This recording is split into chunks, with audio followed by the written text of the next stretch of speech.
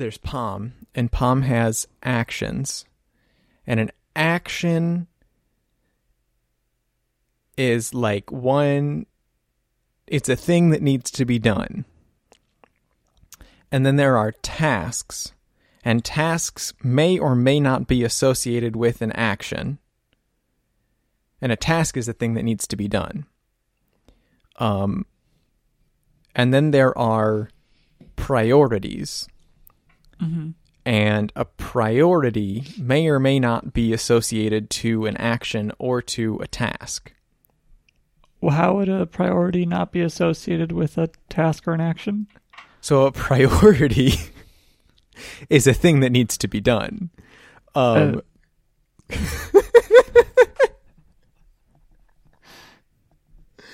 A priority is the actual list that like I log in for the day and see what I have to do. That list is priorities. Okay. And those priorities can be associated to actions and they can be associated to tasks. And in my experience, they always are. But a priority is like Matt joining my list of things to do with an action or a task and then adding his own notes to that connection. Okay. And a due date. I think the only thing that can have a due date is a priority. Okay. And also a priority. A priority can have a priority level, which is anywhere from 1 to 5. So what are you using tasks and actions for? Those So an just action sound like different priorities. So an action is, I think, useful for Matt for like thinking about billing. That like an action in the last week I've worked on. So there's the POM version 3 action. Okay, so actions they sound like projects. There's an action that is to get in touch with this company that Matt is aware of that might need our services. That's an action. There's an action to upload a single format and then upload a single CSV to one of our particular products that we make because they refuse to upload the CSV themselves. That's an action. Why isn't that a priority? So that CSV is something that we need for the action of custom tariffs on Slims, which is an action that spawned out of the action to add APIs to Slims.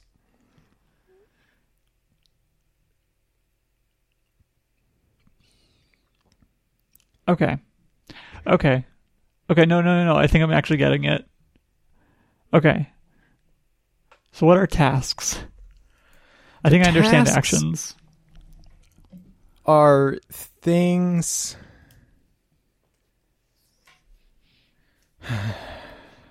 Let me think about this. I'm trying to think about like what I've seen. So I mentioned that there's the action. And some tasks on that 2.0 action are rewrite the 204 generator, which is this little batch job that you just like send it a notification and it writes this file to a particular folder. That's okay. The 204 generator, and we needed to rewrite it to work with the data structure. There's like update or put the database that we want to use onto the production server. That's an action. Or sorry, no, those are tasks. Those things I just said were tasks. So there's another action that I'm working on right now, 5333, which is to update and that involves making changes to a couple different like code solutions, right? A couple different programs. Mm-hmm. The tasks for that are update so there's API and then the API, and they're both kind of part of the same action. testing is a task on there, and then resolve SQL connection issues. Okay, so tasks are they are connected to actions, or usually one action, or exclusively one action. Exclusively one. I think it's either 0 or 1. I've never seen a task that didn't have an action. Okay. And priorities, I'm a bit confused about the difference between tasks and priorities. So a priority, let's say for that 5333, I had a priority that was resolve SQL connection issues. Okay. Which and is that not was a task? So that's also a task, and the priority is saying, hey, this task belongs on your priorities list, which is the list that I like pull from when I need to do something. Oh, okay. Yep. But Matt, when he does that, also needs to make the priority say the same thing that the task says. The task is not, it's not just like an empty husk that fits a task in it. A priority is a thing in and of itself that just can be associated with a task. Right, but it makes it appear on your priority list where it otherwise wouldn't. Okay. And then I've got another priority, which is design, code, test, code review, move to production, and test like post move to production for this 5333 change, which does not actually reflect the fact that there will be multiple moves to production as part of this change, because it's a multi-stage thing. And so that is also a priority related to the action of update the APIs that we're using. So that's the current information architecture. I did not get into the fact that there are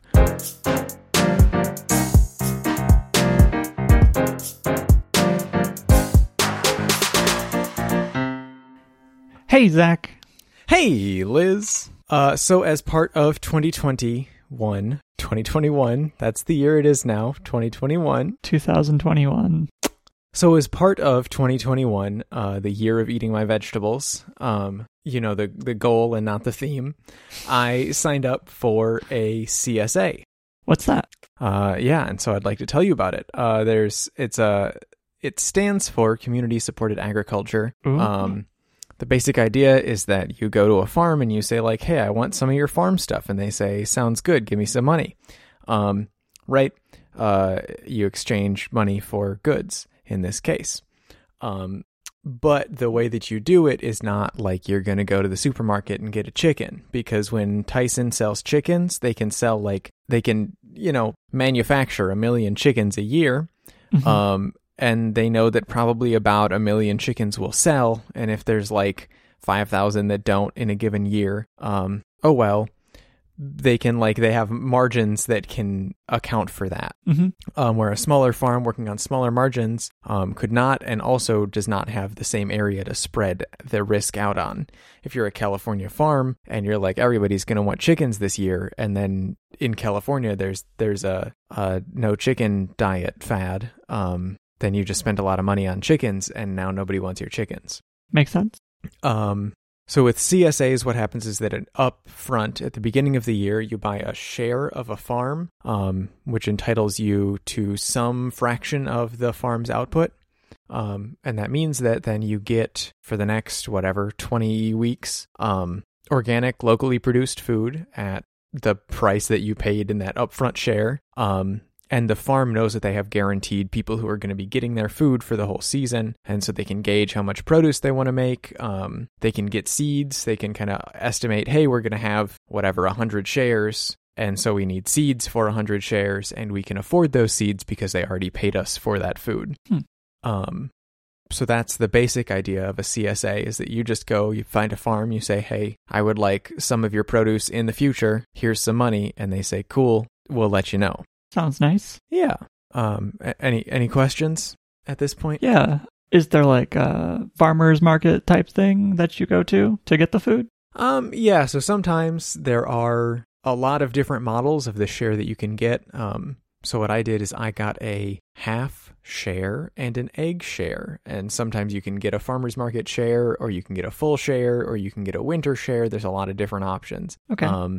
And so a farmer's market share would be something where you get a like X number of credits to spend when you see them at a farmer's market. You can say, hey, I'm part of your CSA. I would like to take this carrot. And they will say, great, that'll be $4 from your farmer's market share for that one very expensive carrot.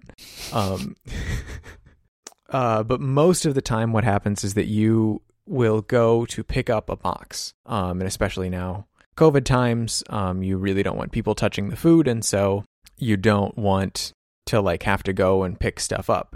Some of the CSAs in this area do have like a little bit more of a selection process. So you go in and you say, hey, I would like to make carrot soup. So give me some carrots, give me some onions, give me some leafy greens because I like those.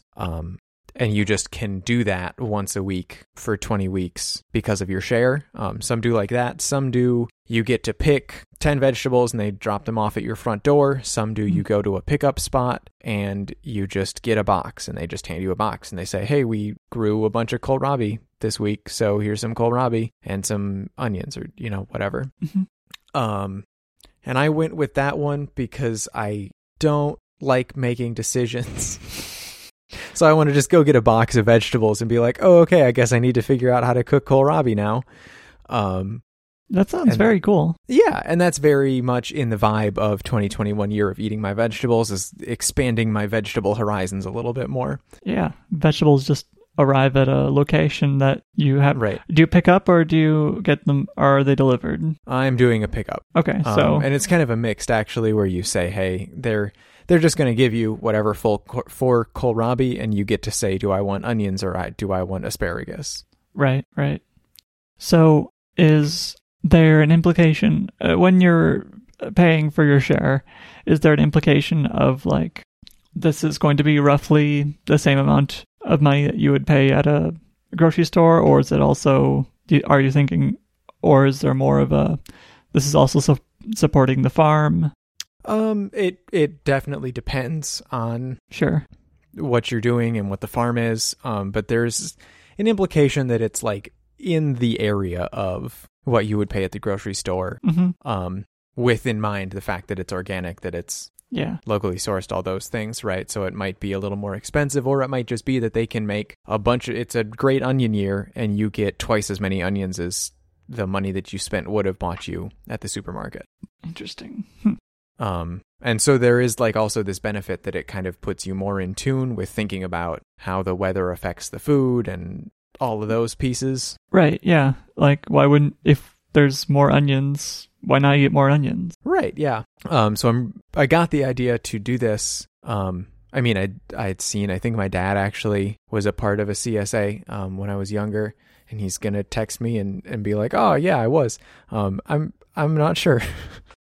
But the book that I got for cooking vegetables, Roughage, has a whole big section in the front about like, hey, you can buy vegetables at the supermarket, but if you can join a CSA, it's going to put you more in tune with like local food and kind of thinking about how to turn your local food into something you can eat, which is really cool.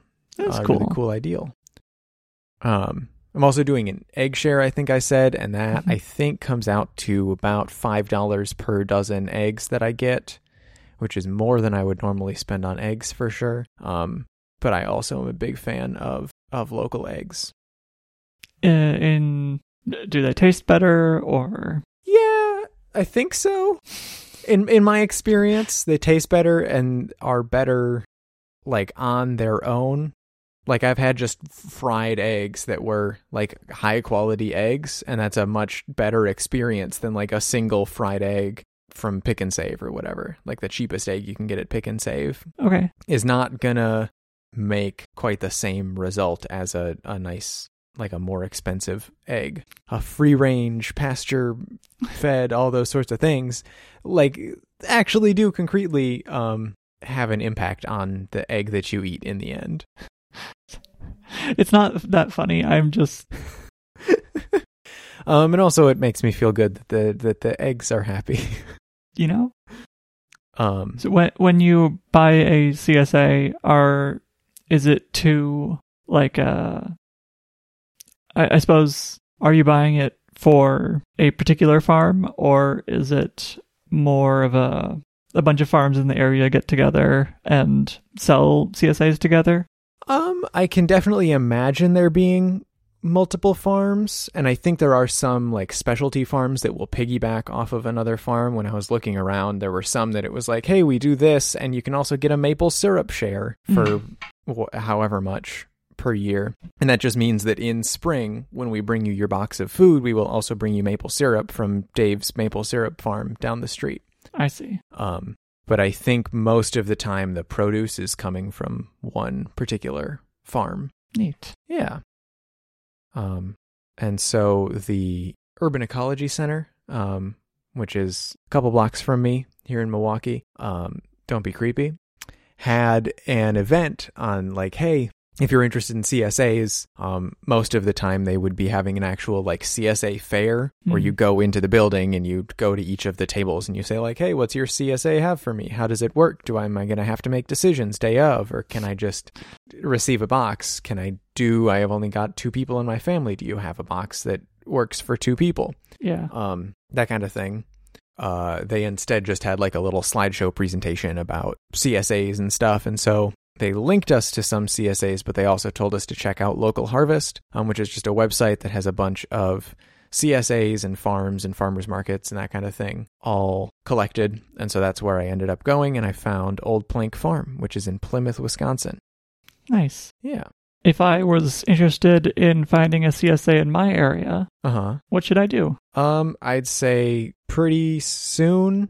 I think that like this March time is the best for finding a CSA, and you could look at Local Harvest. You could just Google like my city CSA, might give you some results, but definitely Local Harvest has had a lot of information all under one roof, as opposed to having to go to each individual website for each individual farm.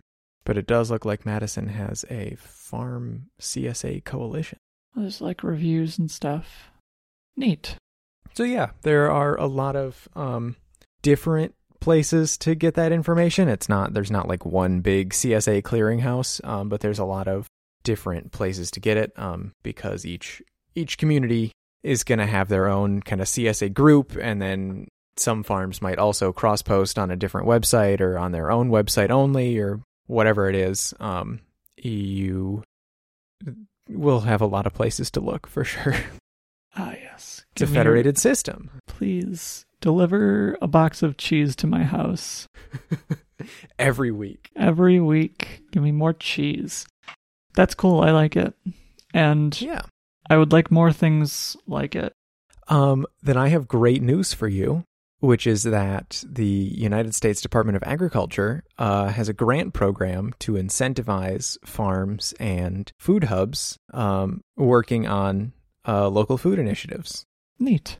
Do they say why they're doing that? It seems a little out of character. I don't think so, because I think local food it's a really easy win. It's a thing you can point to, and not many people go like, more local food is bad. Actually, turns out local food is bad, and we don't want that. Yeah. Okay. I only want my onions from California.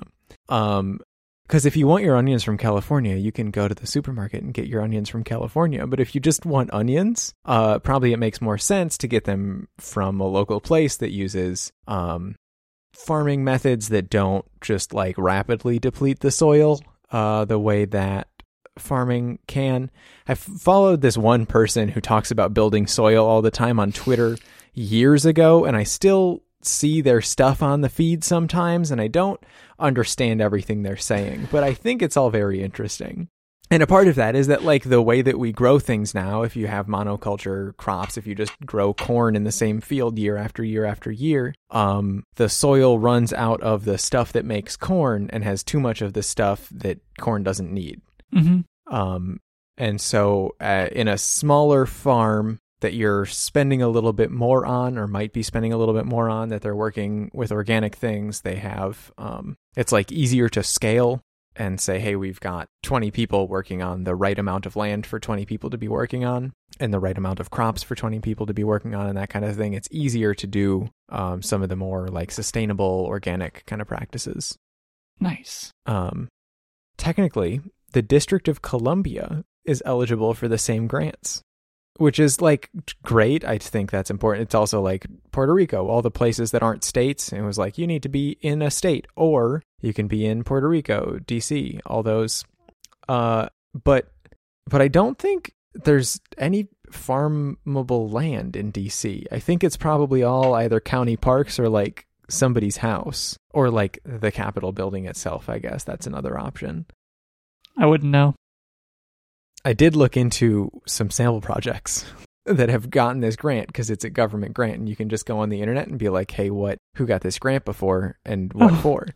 And they will just tell you. Okay. So there's a couple different grants that I was looking at. One is, I've forgotten the name already. Let me look it up. LFPP. So there's the Local Food Promotion Program. And then there is also another one. Let me figure out what that one's called. The Farmers Market Promotion Program. And from what I can tell, CSAs usually will more often be part of the Farmers Market Promotion Program. And local food is a little bit more like thinking about how to get a collection of farms in an area to all work together to like sell to hospitals or something, where that institution needs a pretty reliable, hey, we can just go to you guys and get all of our beef, all of our tomatoes, whatever, and make a soup, and not be like, okay, I want to think about going to the farmer's market and I got to get the stuff for soup and then I got to, or like different scales of thinking about food. So the local food, I've already forgotten, acronyms hurt me in my brain. Local food promotion program. I look specifically at things in Wisconsin that have happened around it. We've got Brick Cider, who's aggregating cider from local farmers to be delivered online, and they're seeking this grant to do that and then to advertise their aggregated cider options. And they wanted the government to know that they're using Agile project management to do this. Which I respect, because probably the government said like, hey, you got to make sure you tell us how you're sure that this thing is actually going to happen. And they were like, we're going to use Agile, and that's how. Startup flashbacks.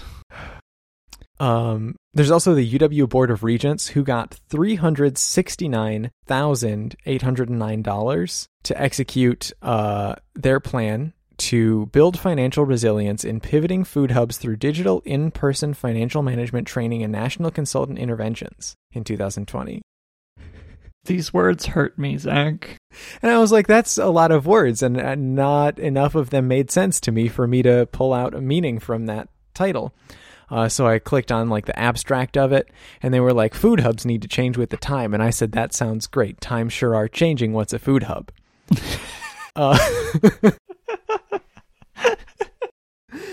And so a food hub is an organization that manages the aggregation, distribution, and marketing for a group of farms in a specific region, usually, to direct them to institutions, restaurants, and stores. So that's the like, by our powers combined, we will give you a reliable food supply chain. Okay. But you can't just have a bunch of farms doing that. You like need to have an intermediate layer that's like, hey, we're going to interface with the farms and the hospitals. So the farms only have to talk to the hub and the hospitals only have to talk to the hub. And if that still sounds confusing, don't you worry, because the UW Board of Regents is going to train 170 consultants and hub managers, consult with 238 food hubs, and reach 1,100 producers. That's a lot of producers. Yeah. I am not solid on what it means for a food hub to change with the time.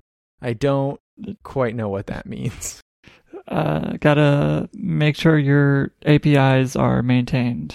Rewrite it in Kotlin. Put it on AWS. Install Jekyll. Probably don't use it though. Food as a service. Food as a service. It'd be neat to do a restaurant that just is subscribed to a bunch, or not subscribed, but like has a bunch of, I can't What? I just finish your thought. I have another slightly funnier thought, maybe. This is not really meant to be funny. Okay. But a restaurant just like gets a bunch of CSA boxes and just the chef just makes whatever they got this week. Yeah. That is very expensive. It's a really, really cool idea, and I think there are some places in Milwaukee actually that do basically that. I think that's the appeal of like farm to table type restaurants too. But they also try to have more of like a stable stock. Right. My idea was you take a restaurant and you just subscribe to a bunch of like meal prep boxes. It's HelloFresh, except we make it for you. Vegetarian? No problem. We got the vegetarian box. I think it's like Blue Apron, but you don't have to cook yourself.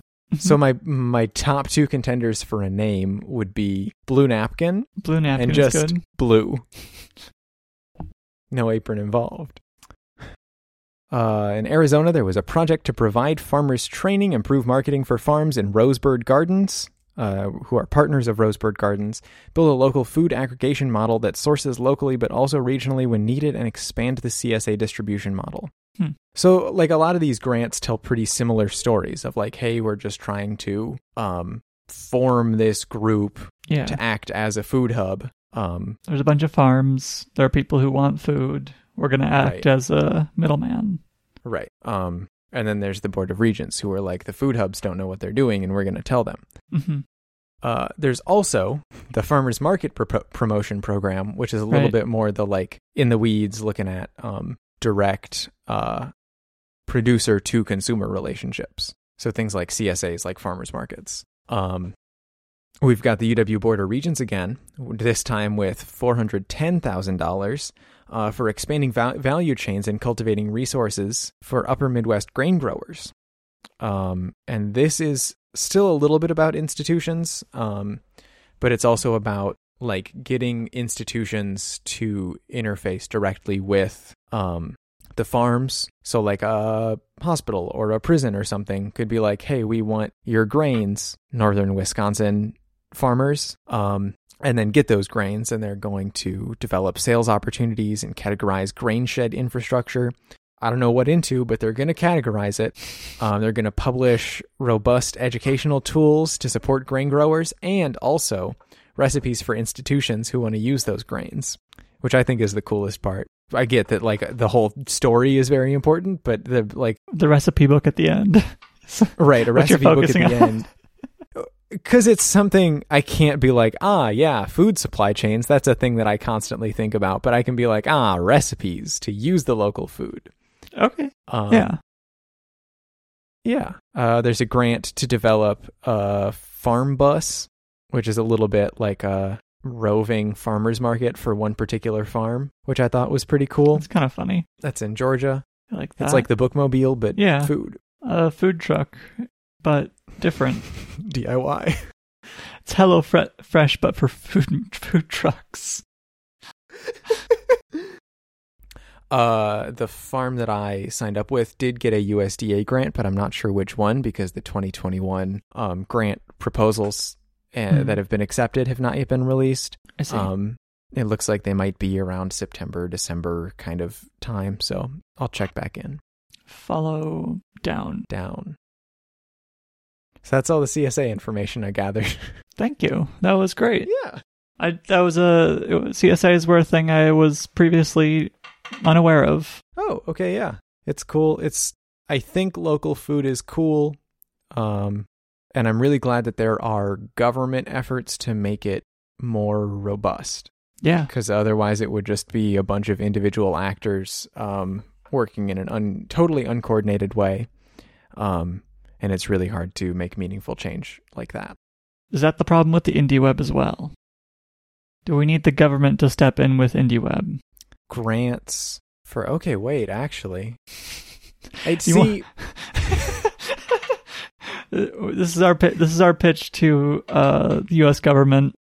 Okay, so we know Facebook is terrible. Zuckerberg's been has gone before Congress many times to say sorry. What if you help build a competitor that is guaranteed to be less terrible? Because it's not really a competitor, it's just a federated system. Well, and I think in the same way that there are grants here to be like, hey, we're gonna make a federation, right? That's all these Food Hub grants. They're like, hey, we're just gonna get together a bunch of farms who want to achieve similar things and make it happen. What department would it belong to? What department would write those grants? Based on the conversation we had, when did we talk about USDA? Biden's USDA. That was a couple episodes ago. Yeah, Tom Vilsack. Yeah, based on that conversation, I assume it goes to Department of Agriculture. Perhaps no, defense. But if you want a grant to build rural housing, multifamily rural housing, you might be like, that goes to the Department of Housing and Urban Development. The housing grant might go to the housing department, but no, it's the rural grants subsection of the U.S. Department of Agriculture. Make a new department. Yes. And then we'll never get rid of it. That's also what I'm thinking. I learned something in high school, basically to the tune of, if you ever make a new section of government, a new department of something, something with a secretary, it's basically impossible to get rid of, despite it never, like, even if it might get, like, changed and morphed, but, like, the people working there will basically be the same. So if we were to make a department of IndieWeb, it would just be there forever. Well, I'm thinking, like, it's got to be a wider net than just the Department of IndieWeb. I agree with you. That being said, though, the Postal Service used to be a government department and used to have a cabinet position. And now they are in danger. They're not, like, gone, but so, like, it's possible. We just it needs to be a years-long effort to undercut it. Yeah. Like, generation by generation. It's doing a really good job. Like, my mental image of the Postal Service is very positive. What if we make our CSA-based federation, but we make it national and we assign NFTs to it? NFTs? Non-fungible tokens, all the rage in the crypto world, Zach. It was a topic that I researched and forgot to put on the agenda, and now is not on the agenda, and I was just making a joke about it, hoping that you would just laugh along with me. Next episode. Okay, so I've been hearing a lot of people in my feed talking about crypto art. Yeah, same stuff. And that's the non-fungible tokens. It's a bad thing. It's a bad thing, Zach. I have a lot to say, but I'm not going to say it because spoilers. Okay. It could be like the Department of Communications or something. The Department of Cat Pictures. There you go. And they just kind of, like, as a byproduct also allow us to communicate in a way that doesn't it's like algorithmically ruin democracy. It's perfect. Because who's going to vote against cat pictures? Yeah. You'd be a fool. Mm-hmm. You do some FOSTA SESTA stuff in there too. Just throw that in there. Can't say no to that. You can't say no to it because I don't know what it means. Do you remember SOPA, which must have been when we were in middle school? Yeah, I remember it. To some degree, FOSTA SESTA is just like the newest. Oh. Like, hey, we need to write a lot of rules about the internet to protect human trafficking victims. But actually, don't tell anybody. We're just making it harder to be a sex worker. Or like do anything on the internet because we don't understand how computers work and we write these laws so vaguely that they can just be applied to whatever. Yay. So we just do something like that. We say, hey, it's about human trafficking and cat pictures. Okay, here's the plan. New government department, agency, whatever. Mm-hmm. Cat pictures, and we say, your job is to manage the internet. Go ahead. But don't, you know how Google and Facebook and whatever other companies that like use algorithms to fund their main business, or like Mm-hmm. they almost always keep the algorithms a secret, or like how they work, what they do, what they look for. Okay. We do the same thing with this department. You don't get to know the rules, but we will just smack down the ban hammer. So like there's no like, oh, we're not human trafficking, we're moving people across borders without their permission. And there's none of that. It's just like, I think this is human trafficking. Bam, done. You're off the internet. Right.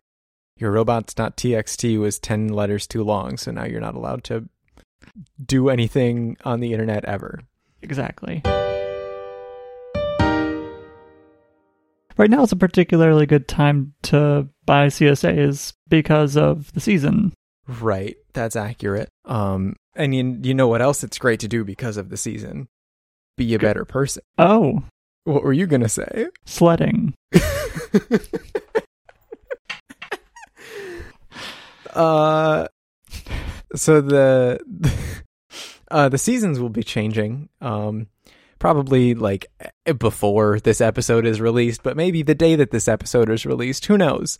And as such, it's time for new themes to come about. I don't have a new theme prepared today, but I just wanted to warn you, Jared, that new themes are coming, and there will be a pop quiz about your theme.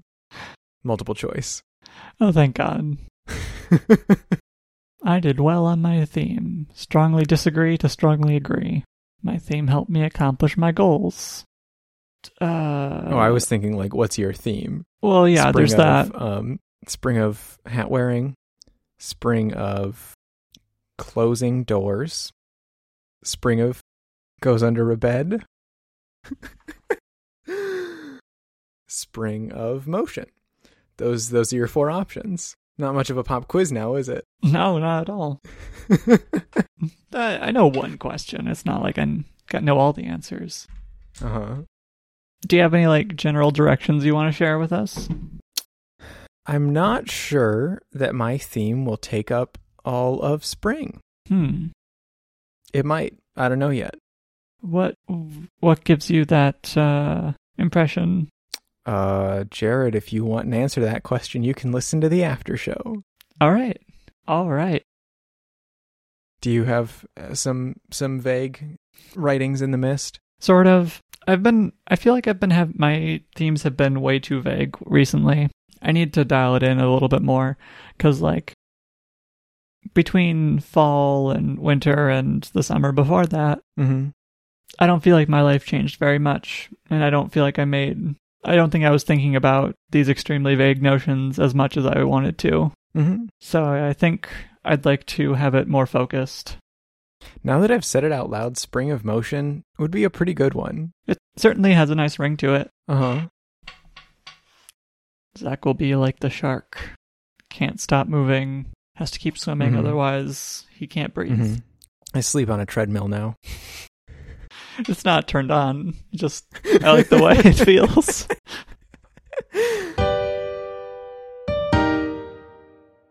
And if you want to just stay in motion all the time, you're going to need some energy. Maybe you want some coffee or tea to help you stay awake. Yeah, you might. And you might want to put a creamer of sorts into that drink. But something that I know really keeps me from being in motion is when I have a dairy product and it makes my stomach very upset. And so something I try to do while I'm getting in these energizing drinks is not cause something in the future, right? Themes are all about thinking towards the future. And so if I'm thinking towards the future while I'm drinking my coffee or my tea, I want to be thinking about how do I not make my stomach upset with this coffee or tea? And the answer is you use a non-dairy additive. That's the word. Something non-dairy for you to add in there. Could be like an almond milk or an oat milk or a pea milk. I saw one the other day. It was Pilly Nut. So that's an option now, I guess. Pilly Nut. But, and I'm here to tell you about Natural Bliss Vanilla Almond Milk All Natural Liquid Coffee Creamer. Do note it, they do say milk in there. They do say almond milk creamer. So Nestle is not at all afraid of milk. You know, Big milk. I think that's fair. Nestle is kind of the would extremely be a better place if Nestle was more afraid of things. But yeah. on this thing in particular, I think it's probably fine that they use the word milk. So this is, if you've ever had like Coffee Mate creamer before, which is like the creamer to have from what I can tell. That's like, if you're going to get a brand name creamer, it's going to be this Nestle Coffee Mate stuff. Yeah, it's like thick and sweet, and there's a bunch of different flavors. And it's not like sugar sweet, but it is very sweet. I think it's probably... Oh, it is cane sugar. It doesn't taste like cane sugar, so that's really interesting. So what I was going to say is that it really does not taste like it has sugar in it. It tastes like whatever sweetener they use in these creamers usually is. And I guess that's sugar, and it just doesn't... There's something else about it that tastes like not sugar. Yeah, I imagine there's some like default flavors that they put in just to make it mesh better with the coffee. And so I had this with tea all the times that I had it. It was pretty good with those. I have seen reports, I should say, that if you put it into coffee, some batches will split. So they will go like cloudy. You can kind of see where the creamer is and is not. I did not experience that with my tea and with my particular bottle that I had, but that's something to keep in mind. I think if you are looking for a creamer, it's a pretty good alternative creamer, but I have learned in the last couple excursions into the world of creamers, non-dairy creamers, that I am not looking for a creamer. I'm just looking for a little milk that I can splash in my tea. That's very good to know. What rating would you give this in federations? Probably... Oh, this joke would be funnier if I could remember anything but the Federation of Planets. Because I wouldn't give it the Federation of Planets, because that's like pretty up there. Right. Maybe like Mastodon. That's pretty low, I'd say, on the grand scale of federations. Yeah, it was what I expected, and it didn't blow me away, and I don't think I'm going to try it again. Am I spelling Mastodon right? It's all O's, except for the A. Yeah, no, I had it right. All right. Now you know, Jared. Boy, we sure are going to put some pre-show in this one, huh? Oh, yeah. I didn't realize that this was just a PSA. Oh, yeah. I mean, I can talk about NFTs if you want. Do you feel prepared? I can give like a little teaser for sure. I know enough to be dangerous. Okay. I can give you the rundown. I like that, yeah. So, let's see here. So, almond milk is great. Mm-hmm. But how do you know who owns it? It's just kind of whoever is holding it at the moment is presumed to own it. That's an important question I ask myself all the time. When I open up my fridge, I go, whose milk is this? Well, in the digital era, we have ways to keep track of who owns what now. You're welcome. There are these things called NFTs, and they are all the rage in the crypto sphere. They stand for... NFT stands for non-fungible token, as opposed to a fungible token like $1. $1 is... $1 bill is entirely exchangeable with any other dollar bill, or 4 quarters, or 10 dimes. These are all the same value. Okay. A non-fungible token is not exchangeable for any other non-fungible token. So it's an incomparable token.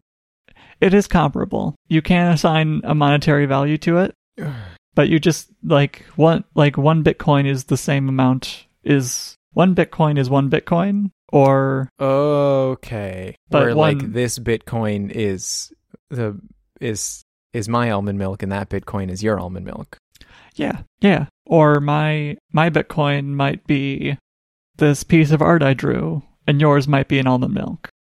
And so they can be compared, but you couldn't be like, this art is your almond milk, the way that I could be like, this Bitcoin and that Bitcoin are the same thing. Yeah. So we should stop calling them Bitcoins because they're not. Okay.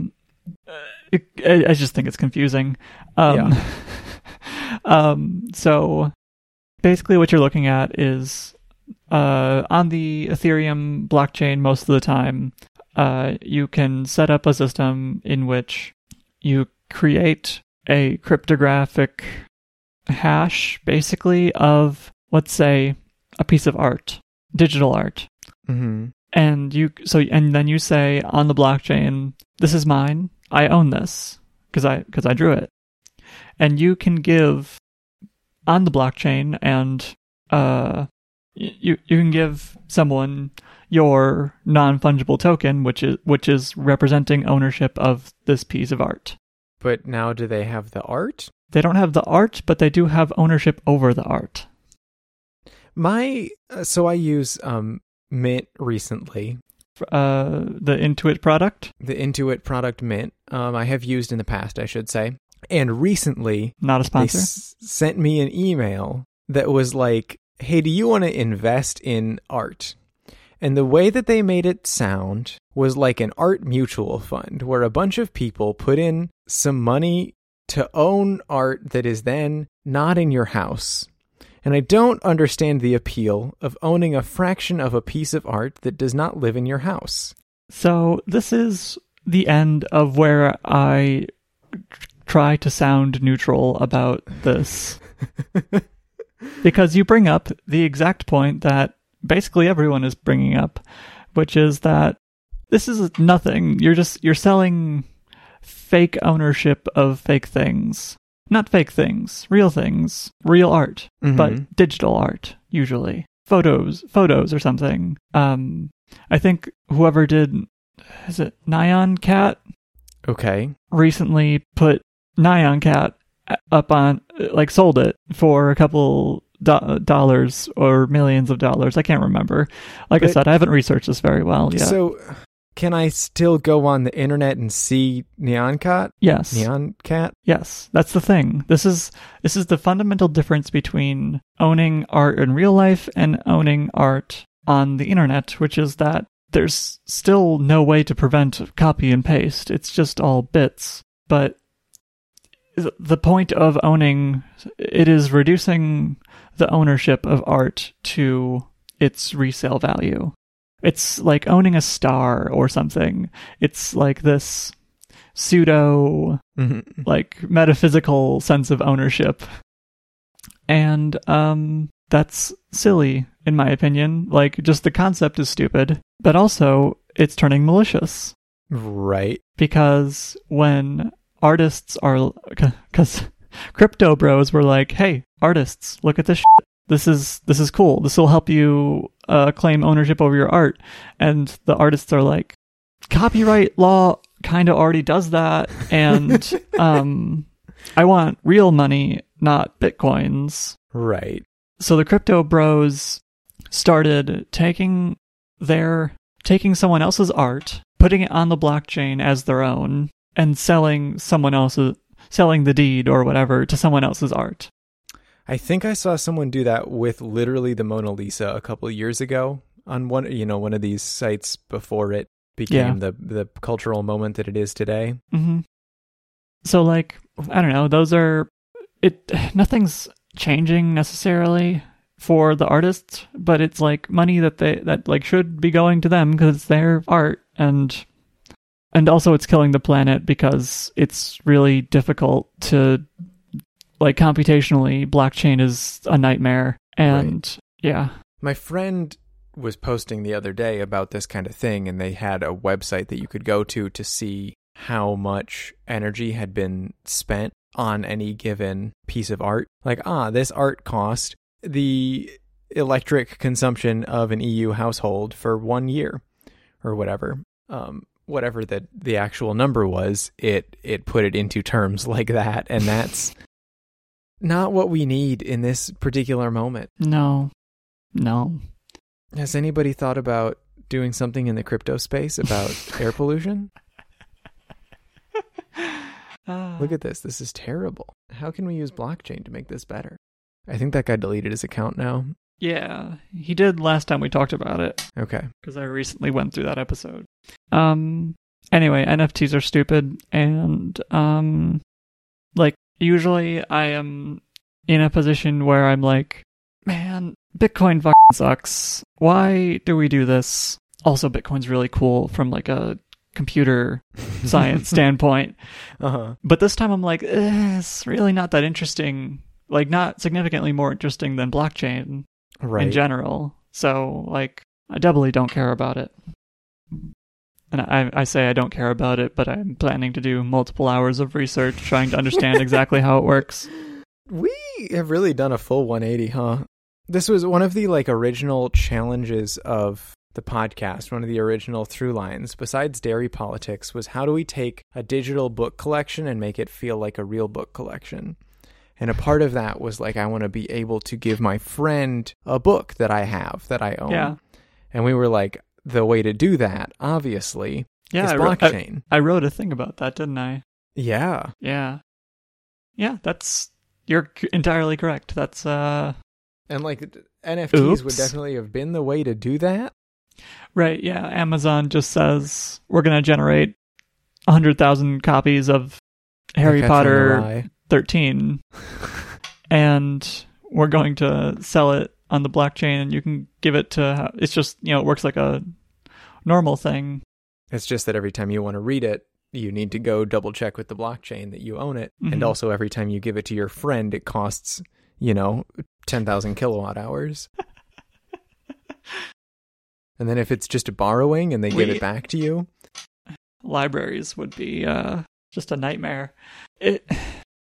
We were ahead of our time, Zach. We could have been crypto bros. We really could have. I could have been a lot of things, and I'm very glad I'm not any of them. That's how I feel. It's a big mood.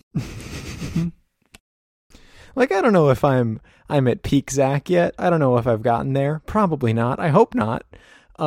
You're certainly not at you're not at Valley, Zach. Yeah. That's not to say that, like, I'm just agreeing with you. I'm not saying that you were a terrible person. I don't think you were.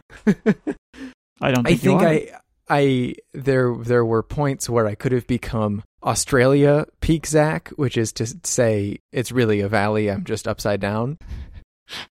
Okay. The only way I would have known was the Coriolis effect. And now, a PSA from the Worrying Bugs. This episode was recorded in a boundless void outside of time. We apologize for offending any puritanical, Trotskyist, postmodern, or eighth-wave feminist sensibilities. This has been a PSA from the Worrying Bugs. Jared, if you want to tell us your themes? Or if you have your art in a fungible token, you can reach out to me on Twitter. I'm at